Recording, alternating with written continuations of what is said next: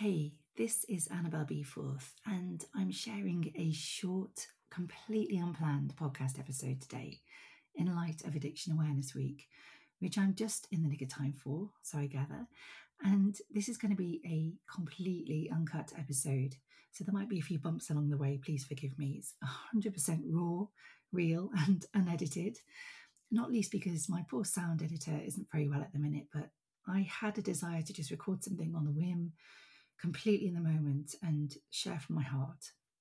I also need to mention that as I record, it's early Saturday evening and my family are at home here relaxing, eating, and chucking it down with rain outside, so apologies for any background noise.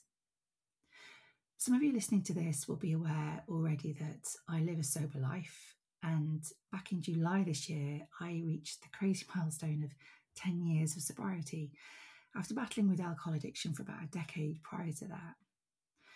Becoming sober for me wasn't something that I had planned or premeditated, and whilst I had attempted to give up drinking multiple times prior to eventually conquering my addiction, with success here and there, 3 months, 6 months, I think even 9 months at one point, the reason I eventually gave up for good was because I absolutely had no other choice at all.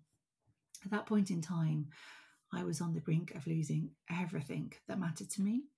I had reached complete crunch time with absolutely no alternative or room for negotiation with my loved ones at all. It was a completely chaotic period of my life.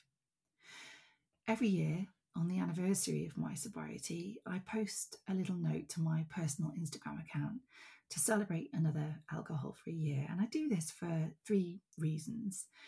The first is that sharing my achievements so publicly helps me hold myself to account. The second is that it feels like a joyful thing for me to do, to stop, reflect, and then celebrate on another year of sobriety and all the wonderful reasons that my life is so much happier and so fulfilled now that I don't drink anymore. But the most important of all the reasons for me, and the reason that I will continue to share every year for as long as I live, is that each time I do, a number of people reach out to me privately to seek help. So through Instagram DMs, they share their addiction secrets to tell me that they're struggling, they don't know what to do, and to reach out because they're desperate for help. Sometimes these people reach out because they have other people in their lives who they are concerned for, perhaps a spouse or a sibling, and they might be worried that they are drinking too much as well. But the people who reach out to me are largely those who work in the wedding industry, and they are from all corners of the industry. They are owners of teeny tiny businesses that work from home. They are the CEOs of internationally successful brands. Alcohol addiction does not discriminate. It can affect anyone. I think these people are incredibly brave because I learned the hard way that the first path towards recovery from addiction is finding the courage to seek help. Mental health advocate Bryony Gordon has published an article in today's Telegraph where she addresses the passing a week ago today of Friends star Matthew Perry. Now, during the height of his career on Friends, Perry said that he was battling severe addiction to alcohol and opioids, an addiction that he was eventually able to overcome, thank goodness. But in her article today, Bryony Gordon refers to how Perry was all too aware of the curiously cruel attitude meted out to addicts. She says, "This is the fate of people who are public about addiction." And she goes on to say, and it's perhaps why so few people talk about it and want to do it. It saddens me how true these words of Bryony's are. For some reason, whilst it is encouraged and accepted socially, the truth is that alcohol is one of the most addictive and harmful substances in the world, and far too many people ignore the warning signs or fall into a state of denial and then find themselves in a situation where they just cannot stop drinking. I was that person. They start using alcohol to enhance confidence, to help cope with financial or relationship stress, or to help soothe mental health issues. And in addition to this, alcohol addiction is not looked on kindly by society at all.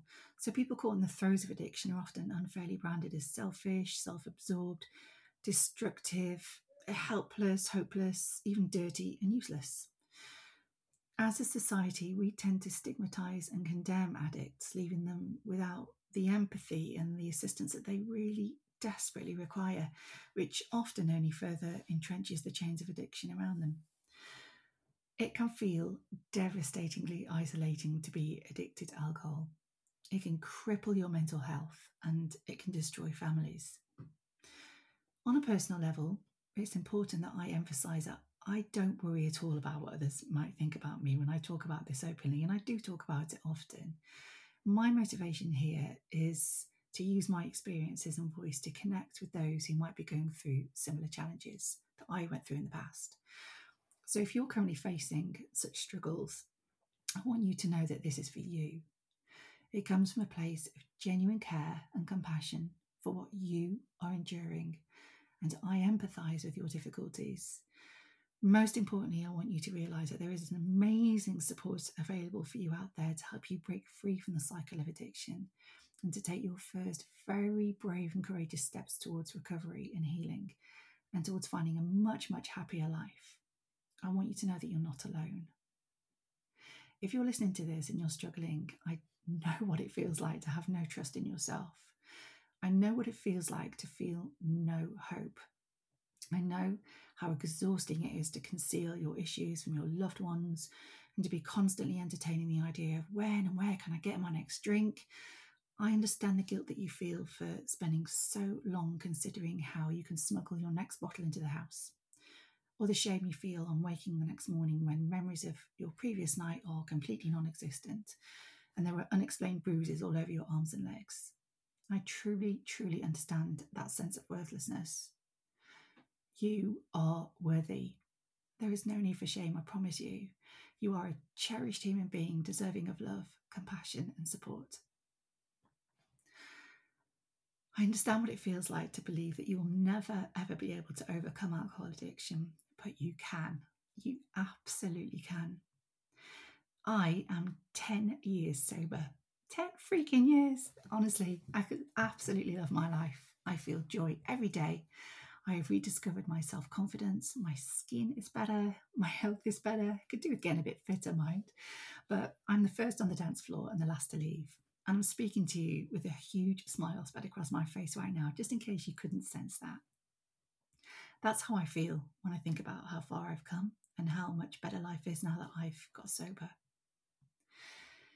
There's a little phrase I share with my husband, and it goes, every blade of grass.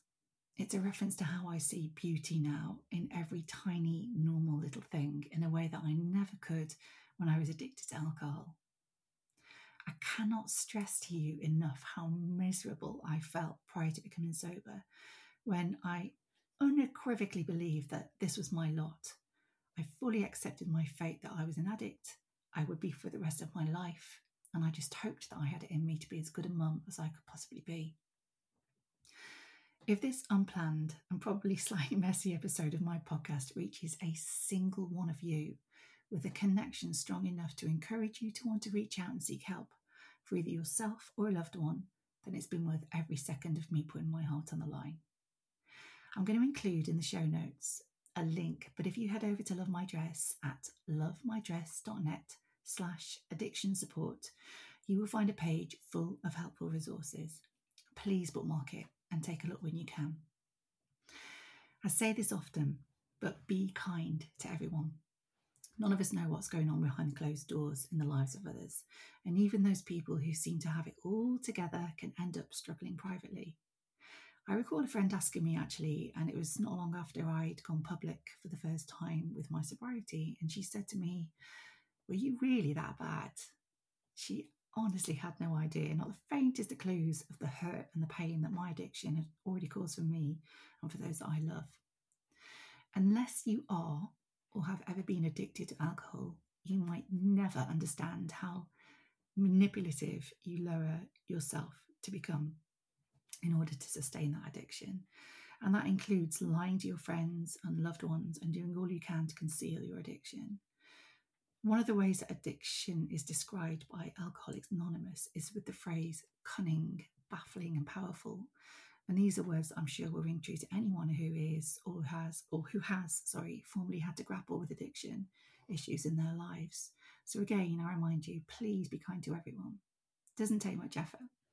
because even the strongest of people might be hiding a struggle privately. I'd like to finish by sharing a quote that I discovered through a friend today on Instagram, and it's by Japanese writer Haruki Murakami. And once the storm is over, you won't remember how you made it through, how you managed to survive. You won't even be sure whether the storm is really over.